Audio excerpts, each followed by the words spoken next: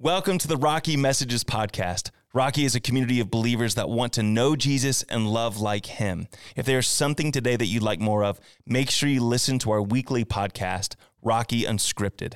This is where we take topics and go even further with conversation, research, and study. But for now, let's listen to this week's message. Amen. Morning, church. Hope you're doing well. If you are new around here, my name is Matt, one of the pastors here. It's good to be with you. I want to give a shout out to our Niwot campus and everybody who's hanging out with us online. We're in week 4 of our series, Grit, and we're going to get to that in just a second. But first, last week we started our Grit challenges. So if you weren't here, I want to let you know what we're doing, all right? So we threw out the challenge last week. We were encouraging you in a couple different areas of your life to pick some new habits, create some new rhythms for the next 52 days to just exercise and kind of grow in grit. So many of you have already jumped into that, but if you missed out, it's still not too late. And so we've got the handout in our lobbies, all right? So on the way out, if you want one of these, grab one if you weren't able to get one last week or you weren't here. And if you're hanging out with us online, you go to our website, rocky.church/grit. We've got a PDF version of this. I thought one of the coolest things last week, a lot of you were posting on social media just where you were and how you were doing, but so many people were posting the PDF version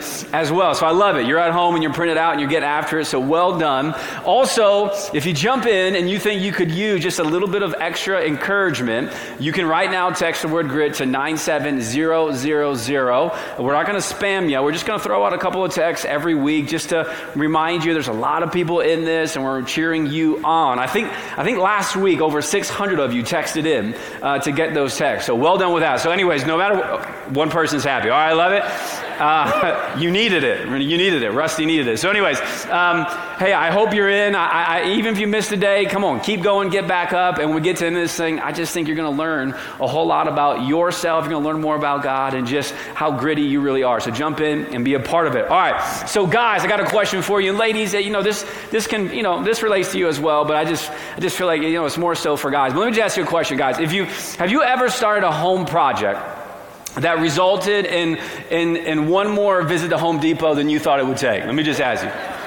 Yeah. I mean, how many times have you ever jumped into, a home project, you get into it, and then it doesn't go exactly as smoothly as you think it would, or doesn't cost exactly what you thought. Like, you got into it, and then there was more to it than what you realized. I experienced this a couple of years ago. My wife went on her first Kenya trip, and it was in July. It was during the summer, and before she left, we had this toilet in our house that was just kind of finicky. You know what I mean? It just wasn't quite acting right. And so she said, hey, while I'm away, could you do one thing for me? And I said, yeah, what's up? She said, could you fix the toilet? I said, easy, I got it, no big deal. And so she goes to Kenya, and one of the things about me that you may not know, but I am a procrastinator at heart. Any other procrastinators in here? I do my best work, right, when it's on the line. And so she was gone for 12 days. And you know what day I started getting after the toilet? 11. That's right, day 11. And so I get after it, so I go up there, and it was a toilet in our bathroom upstairs. And so I open the top of the toilet, and I quickly realize that the housing, all the kind of things that's in the top bowl there, whoever, who had owned the house before us had fixed that thing several times already, all right? And so there's zip ties and all this kind of stuff, and it was kind of this old school balloon thing on top of the water and all that. And so I quickly realized, okay, this is the problem. I got to get, new stuff here. So I go to our local Ace hardware store, walk in there, and I wish I could remember the guy's name who's in there, but I don't. But he knew right away just something about me that I didn't know what I was doing. So he's like, hey, what you need? And I said, dude, I got this toilet. I'm trying to fix it. He goes, yeah, come with me. So he takes me to the place. He goes, here you go, And so I grab this whole packet thing. It's got everything you need. And so I buy it and I go home. And so I start taking it out. I put the new stuff in, and it's going really well until it isn't. And I get it all in. It's looking good, everything.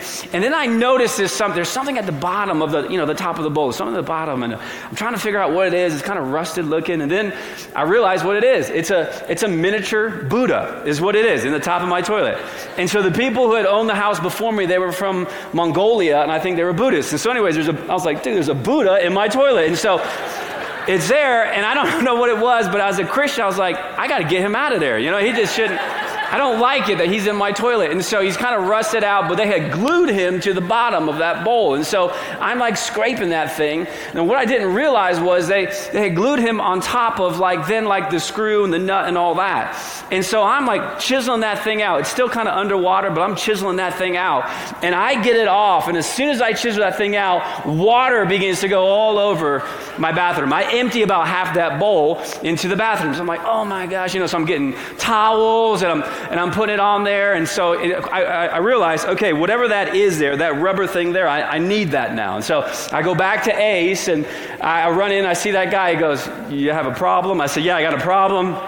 There's a Buddha in my toilet. And so he goes, yeah. He goes, this is what you need. You need this bracket, this screw here. You need this. Yeah, that's what I need. So anyways, I buy that and I go back home. And so now I got to take this, the whole thing off, And so I take it all out. I take the whole thing off. Now, as soon as I take it off, I quickly realize I've run into another problem because like that rubber ring deal, you know what I'm talking about?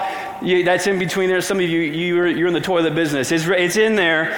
And I noticed that when I took that thing off, it is cracked. It's got many rips in it. And right about this time, my wife texts me. She says, hey, just checking in and seeing how your day's going. I said, I'm working on the toilet. And she said, how is it? And I sent her this picture.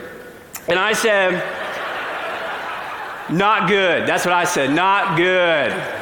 Not good. So I went back to Ace and I saw the guy. He says, you got another problem? I said, yeah, dude, this thing in here, it's not quite right. He goes, oh yeah, I got you. And so I get back to the house and I put that new O-ring on. Then I put the toilet, the bowl on top on. I get the screw in there. I got all the rubber O-rings and all that. And I tighten it all up. And I go to start refilling the water and it spills all over again because I had put it backwards. I had that ring has to be on the outside, not the inside. So anyways, you don't know toilets, but I know stuff now. So anyways, I messed it up. And so it took me, this is now half my day I'm dealing with this, and I kid you not, this is a true story. I get it all done, I'm flushing it looks great, and I'm on the floor right next to the toilet, and I'm just wiping everything up again because I'd spilled so much water, and I have my hand on the toilet seat to press myself up, and as I press myself up, wouldn't you know it, I snapped that toilet seat in half, and went back to Ace. Walked in, the guy said, you ran into another problem? I said, I cracked the toilet seat, bro. He said, yeah, we got those too. 4 trips to Ace, a little bit more money than I was looking to spend, took a lot more time, but I got through. And let me tell you, our toilet is working good. It's working good. But I face more opposition. This is just true about life. You know this too. Just when you get after things that you're supposed to get after in life, or a home project, or anything that we've been talking about, the last couple of weeks with just grit and trying to create rhythms, you just know this. The reason why it's difficult is because somewhere along the way, you're going to start facing some pushback. You're going to face some opposition. You're going to face some obstacles maybe that you weren't even expecting. But you just know this is part of life. And this is where we jump in with the story of Nehemiah, who we've just been chatting about the last couple of weeks. He's an Old Testament biblical character, and he's got this great vision that God has given to him to go back home and rebuild the walls of his hometown in Jerusalem. And things are going really well. This we're going to pick up in Nehemiah chapter 4, where he's got the blessing of the king in Persia. He's got resources. He is funded. He's got people, and he gets back to Jerusalem, and he starts rebuilding the walls. And things start out well until they're not. Things get going, and he's seeing progress, and it's good until it's not. And then all of a sudden, he faces just some incredible opposition. And all of us have this in common. If you're going to get after anything in your life, you're going to face some pushback. In fact, it starts in Nehemiah chapter 2. Words barely gotten out that Nehemiah even got the go-ahead from the king, and there's already people chirping. Because even though that Nehemiah was passionate about rebuilding the walls in Jerusalem, and even though God had given him this vision and said, Nehemiah, this is what I want you to go do, there was also a lot of people who were not excited about those walls being rebuilt. In fact, in Nehemiah chapter 2, barely word just got out. It already starts. Look at this. Nehemiah chapter 2, verse 10. You get introduced to these two characters of these critics of Nehemiah. It says this: when Sanballat and Tobiah, these are like two critics, partners in crime here. Okay, when they heard about this, when they heard about Nehemiah, when they heard about, this whole deal about rebuilding the walls in Jerusalem, it says this: they were very much disturbed. They were not happy about it, because someone had come to promote the welfare of the Israelites. So we got two guys in chapter 2. These guys are other kind of rulers in the Persian provinces, and they're kind of surrounding Judah. And they get word that there's a guy who's going to be, leading this big campaign to rebuild the walls in Jerusalem. And they're a little bit upset about it because they don't want the walls rebuilt. They like Jerusalem exactly how it is. They don't like the idea of a city becoming, well supported and well defended. They don't want to see the walls rebuilt. And so what do? They go on the attack. They become part of the opposition to the project. You jump to Nehemiah chapter 4. This is where it starts in verse 1. It says this: when Sanballat heard that they were rebuilding the wall, he became angry and was greatly incensed. He ridiculed the Jews, and in the presence of his associates in the army of Samaria. So here's what you got to know, guys. Critics run with critics. This is what critics do. Critics get other critics. And so you got Sanballat. He's like, yo, come on. I'm going to get everybody together, and I'm going to just voice my opinion about why I think this is a really bad idea. So critics run with critics. He gets all his buddies together. Here's what he says. Starts throwing some accusations through questions. He says, what are those feeble Jews doing? Will they restore their wall? Will they offer sacrifices? Will they finish in a day? Can they bring the stones back to life from those heaps of rubble burned as they are? So Sanballat, he gets his buddies together. He starts throwing these kind of verbal jabs at Nehemiah and the whole rebuilding process. And then again, his sidekick, Tobiah, he jumps in with a little joke. Look at verse 3. So Tobiah, who was at his side, said, what are they building? Even a fox climbing up on it would break down their wall of stones. And I'll go, ha, ha, ha, ha. They're all laughing. Look at that wall, It's so poorly made. Even if a fox got on that wall, that thing's going to fall down. They're having a good time.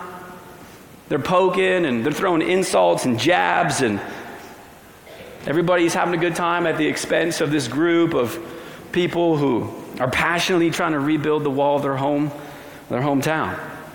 And here's what you learn. Unfortunately, oftentimes the enemy or the opposition or the critic, their first strategy to stop the good work in your life is an effective one. You know what it's called? Discouragement. Discouragement. People can begin to, plant seeds of doubt, trying to discourage you. And it's crafty sometimes. It sounds something like this. Are you sure you want to go ahead with this?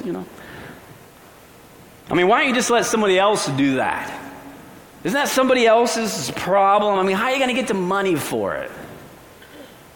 Isn't it going to be challenging? And don't you have a lot going on in your life right now? Why don't you just wait till things kind of calm down, That's kind of where it starts. And then when you're looking for, a little bit more, spice, you can add a few other ingredients to the mix. Sometimes you throw in some sarcasm or some scorn or some rejection. And then eventually you get to some things, like this. Like, hey, why don't you, who do you think you are starting this project?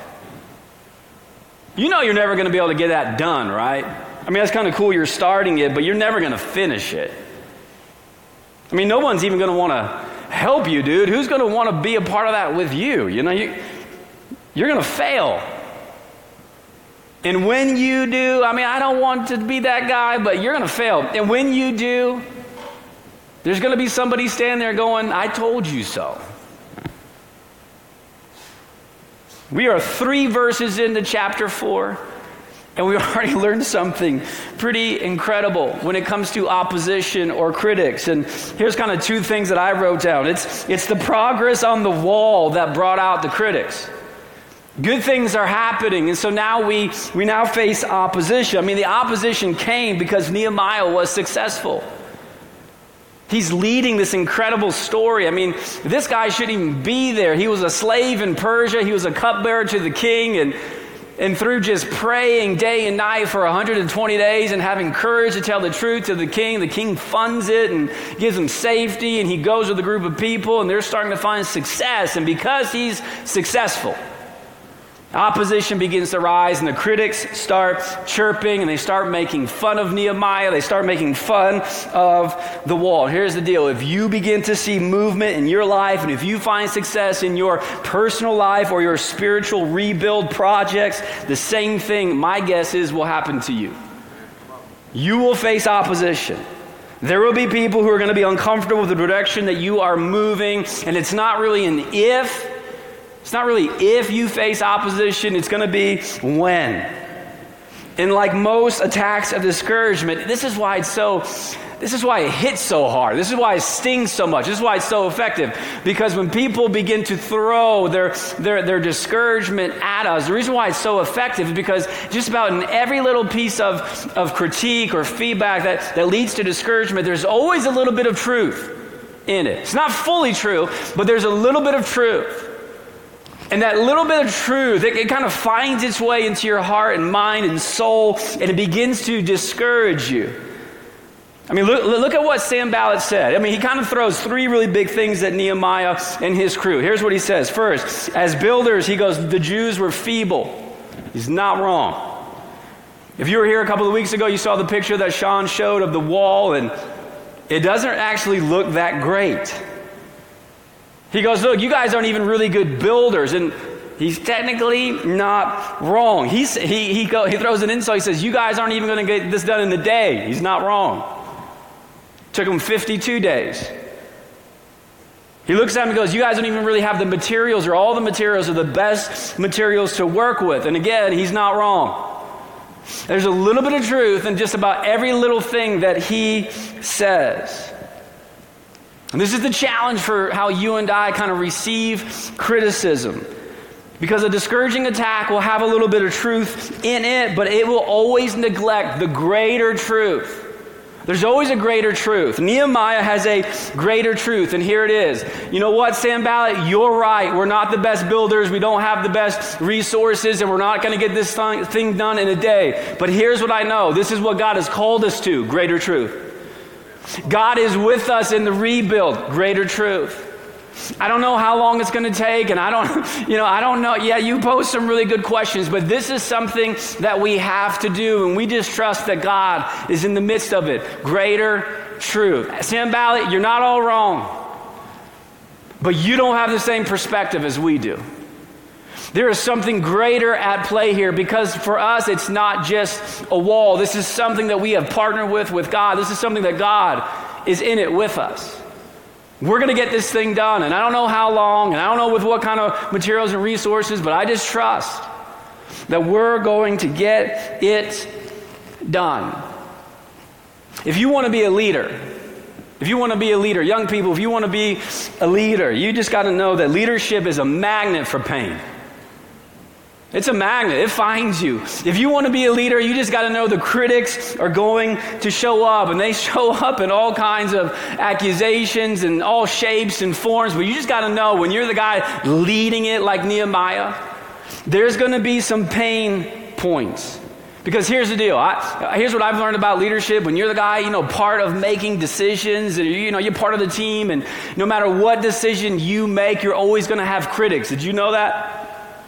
There's not one decision I could probably make up here that I would get 100%, we would all be on the same page. It hasn't been too long. Do you guys remember COVID? Ooh. Yeah. Listen, it was the most polarizing time to make any decision about anything, because any decision you made, you just always knew like 50% of the population was going to be for you, and the other 50% were going to be against you. And here came all the accusations. I mean, within 18 months, I got accused of not being a Christian more times than I have my whole life. I can't believe you would do that. I thought you were a Christian. I thought I was too. I don't know what's going on. When you're at the top, look, you make a right decision, right? You make the right decision, you get the ball going in the right way, you're going to have critics, because there's always people who don't like change. You make the wrong decision, you're at the top, you're going to have critics. You want to know why? Because you made the decision, and you didn't make the right one. Nehemiah is making the right decision. He is following in the footsteps that God is leading him to rebuild the wall. And guess what? He still has critics. If you haven't read this book, you should. It's called Leadership Pain. And in this book, the author pretty much says, look, the level of your leadership will always be tied to the threshold of your pain tolerance. You want to lead, there's going to be pain points. If you're going to get out front, Nehemiah, and you're going to get this wall rebuilt, you better believe there's going to be people that are going to push back, and they're not going to play fair, and they're going to bring accusations that have a little bit of truth in it, and it might sting and it might hurt. But this is the deal. When you lead, there will be critics. So Nehemiah has a choice. The critics are out, they're bringing their discouragement, and there's a little bit of truth. And Nehemiah now has to lead. He has a choice. Is he going to listen to his critics, or is he going to listen to the greater truth? And look what it says, Nehemiah chapter 4, verse 6. Nehemiah says, so we quit. It's not what he said. You guys don't even read your Bibles. You know what I'm saying? It's not what he says. That'd be weird, right? If I was like, and he quit, let's go home. No, he didn't quit. Look what he did. Verse 6. So you know what Nehemiah did? He rebuilt the wall. He rebuilt the wall until half of it reached half its height. He got after it. He actually pushed through it. He got the wall rebuilt to half the height he needed to. It says, for the people worked with all their heart. They brought their discouragement, and he kept building. Jerry Falwell Sr., who was the chancellor at the seminary that I went to, Liberty University. Shout out to LU. What's up? Go Flames. He had this quote that he used to say. And I kind of remembered it, but I looked it up, a couple weeks ago. And here's what Jerry used to say. A man's greatness is measured not by his talents or his wealth, but by what it takes to discourage him. Nehemiah, he hears. He's got the critics. You know what he does? He goes one more. Goes one more day, one more brick, one more prayer. You know what he does? He lets them keep talking. And he gets to working. Let them talk. I'm working. He keeps working. He keeps the people working. And he gets that wall built he's halfway through the project. He keeps it going. And look at this, the critics, they just go away, don't they? Nah, they double down. Verse 7. But when Sanballat and Tobiah, the Arabs, the Ammonites, and the people of Ashdod heard that the repairs of Jerusalem walls had gone ahead, and the gaps were being closed, they were happy. Nah. They were angry. You could hear them in the room, right? They threw their attacks. Nehemiah pushes through. They're talking. He gets to working. They're thinking they're going to fold now. We made the jokes about the fox. There's no way they're going to recover. He's pushing through. They get word that half of the wall is now rebuilt, and they're going, what? So they double down. Verse 8, they all plotted together to come and fight against Jerusalem. So they're going to take it up a notch. And they're going to stir up trouble against it. Now they threw words, and now they're talking about, now we're going to, fight. Now we're going to throw fists, they're taking it up a notch. And on one hand, this is serious, It feels serious. The threat feels serious because, the wall was built to protect against the attacks of people. And this actual rebuild might very well bring an attack, which is the one thing they're trying to prepare for. Yet they're right in the middle of the rebuild project. And so you can imagine that potentially could be pretty discouraging. The fact that we're trying to do something that we think is the right thing to do is actually going to bring the thing that we don't want. Which sounds like a group of people who want to fight. And we're not really in a position to fight. We don't have our walls rebuilt. So on the one hand, it's very serious. And then on the other hand, it wasn't really serious at all because guess what? They didn't attack. They just said they were going to attack. They just talked about it. But they didn't actually do anything about it. See, I think Sanballat and Tobiah, they were just hoping that the threat of attack would maybe stop the project or slow down the project. I think it's kind of like another kind of strategy in the discouragement. They were trying to offer enough threats that would get Nehemiah and these people to start asking the what-if questions, you know? It's a powerful, powerful question in the context of discouragement. We're going to come fight you, you know? And all of a sudden, the Jews are thinking, well, what if? What if they show up? I mean, we just been busting our butts rebuilding this wall, and this project's only halfway done. And what if they show up and they tear it down? Well, what if they're right? Well, what if we don't have enough resources? Nehemiah, what if we run out of money? What if I actually go do this thing? What if people talk about me?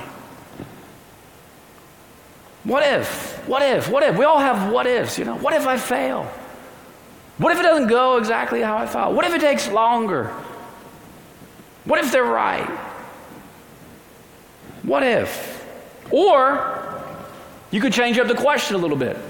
What if we trust God? What if we just be obedient to what God calls us to? What if we believe God's voice is bigger than the critic's voice? What if instead of listening to the critics, we stop asking what if? What if we just go back to the source that told us the very reason why the critics are chirping at us? What if we just slow down and get re-centered and spend a little time with God in prayer? This is exactly what Nehemiah does. And don't forget, this is how Nehemiah started this whole deal. As a slave in Persia, cupbearer to the king, praying for 120 days, day and night. The threat has kind of gone up. We're talking about a physical threat. And what does Nehemiah do? Verse 9. Don't freak out. Look what he does. Verse 9. But we prayed. But we prayed to our God. And, I love this verse. But we prayed to our God and. That's a big and, okay? But we prayed to our God, and what else did we do? We posted a guard day and night to meet this threat. I'm telling you, church people, listen, I'm all in on prayer. What I'm about to say is don't walk out and go, Matt hates prayer. No, I don't. I believe in the power of prayer. I pray every day. I pray for you. I pray for my family. I pray, okay? I'm in on prayer. But you know what I love about Nehemiah's prayer here? It says he prayed and he did something. You know what we're guilty of too oftentimes? We pray and do nothing. We do nothing. And I just got to think like there was somebody in Nehemiah's camp. Nehemiah's like, God protect us, and we know, help us, and we know you're big and you're bigger than all of our enemies. He says, amen. He goes, boys, grab your spears. And there was someone in his camp that's like, I thought, a little Jesus juke, Nehemiah, I thought, don't you trust God? Yeah, I trust God. I trust God that he might answer our prayer protection through my sword. You know what I mean? Like he's got that in him a little bit. Nehemiah, don't you have faith? We prayed to God, and don't you have faith that he will protect us, Nehemiah's like, I have faith that if Sanballat and his jokers come over here, I'm going to slice them up. He's got that inside of him. Yes, I have faith. Yes, I trust God. So I'm going to pray, and I'm going to do what I can do. Listen, we all have this in common. Go back to high school. Students, you know this, right? When you don't know what you're supposed to do, but then you throw that like Hail Mary prayer, you didn't study for the test, right? You didn't study for the test because you are out reading your Bible late at night, I'm sure, right? And so you show up, right? You show up to the test, and the teacher's passing out the test. You go, God, if you help me answer these questions, I'll do anything you want, I'll never drink a day of my life. I won't have sex outside of marriage. That prayer. So it's just all this stuff. God, I'm with you. And then you take the test and you fail. You know why you failed? You prayed. You just didn't do what you could have done. You pray and God help me, and then come on, let's go, and let's go do something. Let's go do what we can do. Now, I'll just listen. There are moments in our life when there is no and. All you can do is pray. I'm with you. There are moments where literally there is no and. There is no and. I cannot cure that disease. I cannot fix every relationship. There are some tensions in life. They're just tough. There's no and. But I bet there's more ands than not. The critics show up. They bring their discouragement. They keep rising the level of intensity. Nehemiah does not freak out. He prays and he works the plan. He kind of looks at his crews, and he's got his family. Sean talked about this. You know, the whole rebuilding plan was families that were taking portions of the wall. And Nehemiah looks at them, and he says to them essentially, hey, no longer are you just builders. You're going to be potentially fighters. And some of you, you're going to do watch. And some of you are going to have a spear, and some of you are going to have a shovel. But now the intensity of the critics has risen to the occasion, and we're going to rebuild this wall. And so we prayed, and we came up with a plan. I mean, you get to this, a point in the story, Nehemiah chapter 4, verse 21, it says this, so we continue to work with half the men holding spears from the first light of dawn till the stars came out. Half the guys are building, and half the guys are protecting. They prayed, and God, would you help me with my finances? And you should go meet someone who can help you with a budget. God, would you help me in this marriage? And you should go see a marriage counselor and start working on you and stop pointing the finger at your spouse. God, would you, come on, and this is the part of grit. It's going, look, we want to change, and we're willing to change. If nothing changes, nothing changes. It's just not throwing Hail Mary prayers to God. It's and let's do something. God, would you help us reach people in our community? And let's go do something. Let's go love somebody. Let's raise the level of our generosity. Let's do life in the context of groups. And. God, we know you're with us, and we're going. As we go, we know you go with us. And. Prayer, and. And in 20-some days, Nehemiah is going to rebuild this wall. In the midst of critics, in the midst of discouragement, while they're talking, he gets to working. So here's the question. Here's what I want you to think about. In the context of your life and the things that you're getting after, whatever camp you're in, personal, spiritual, physical, who are you listening to? Who are you listening to? Who are you allowing to speak into what it is that you're trying to get after? Because I'm just telling you, if it's a good thing and if you find any success in it, it's not if, it's when the critics show up. I was thinking this week, how many amazing things has God put in the hearts and the minds of his people that never came to reality because some Sam Ballard showed up. That's going to be like a cuss word for me now, you know what I mean? What a Sam Ballard. Showed up and talked you out of it.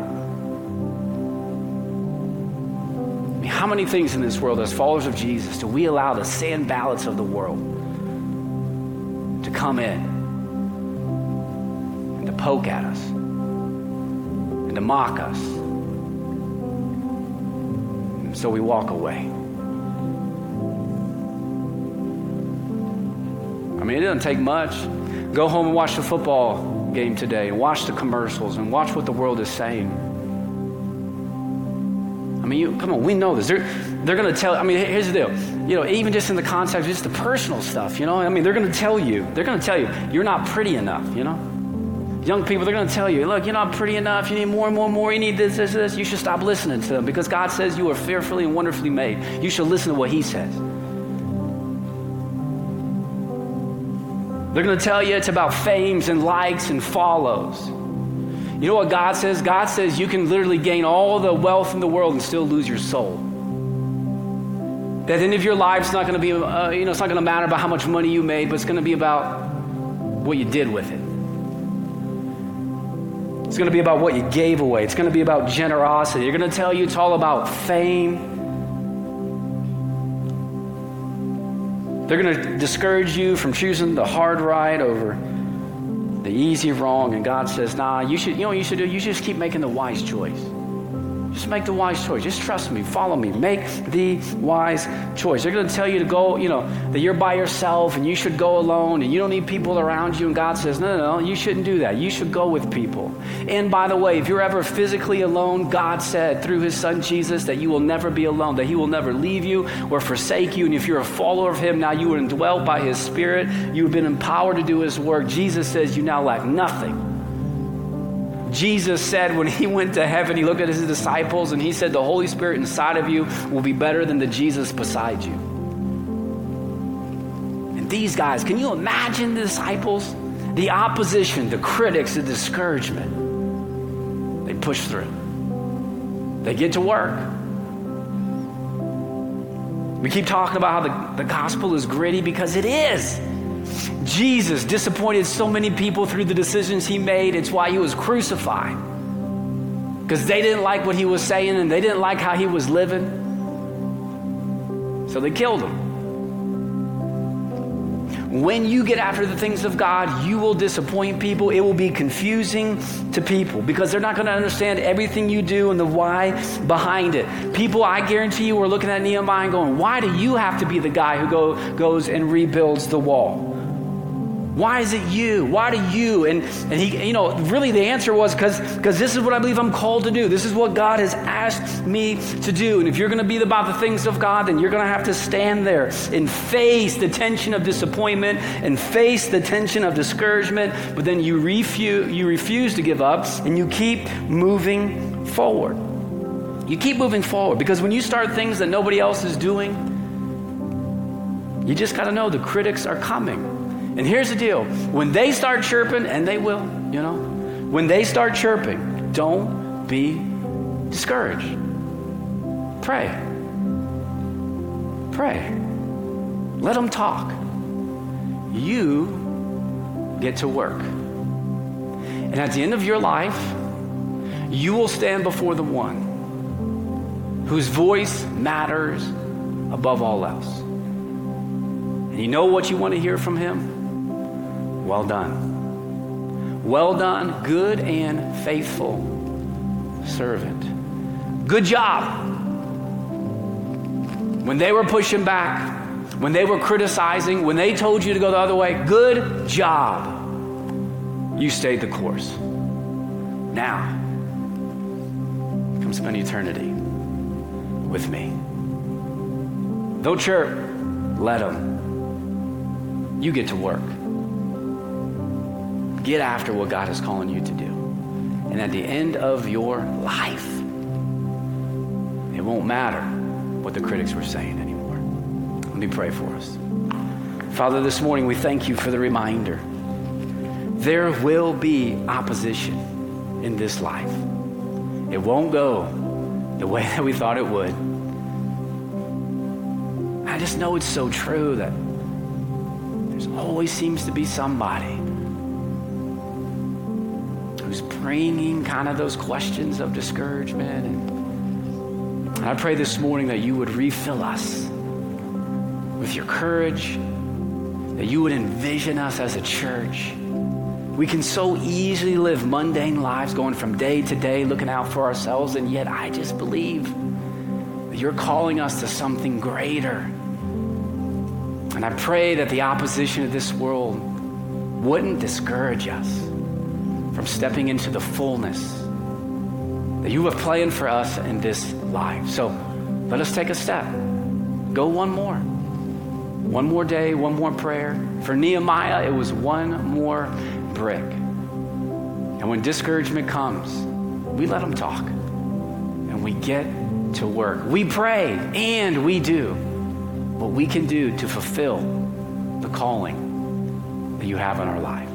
Father, I love everything you're doing in and through this church, and I pray that you would help us to be a church that prays, and we do what we can do to further the mission that you've called us to tell a story that changed our life, that has the power to change the lives of every single person on this planet. So call us into the unknown, into the scary, into the uncertain. I pray that we might have faith to trust you in all of it. We love you, and we thank you for Jesus, and it's in his name we pray. Amen.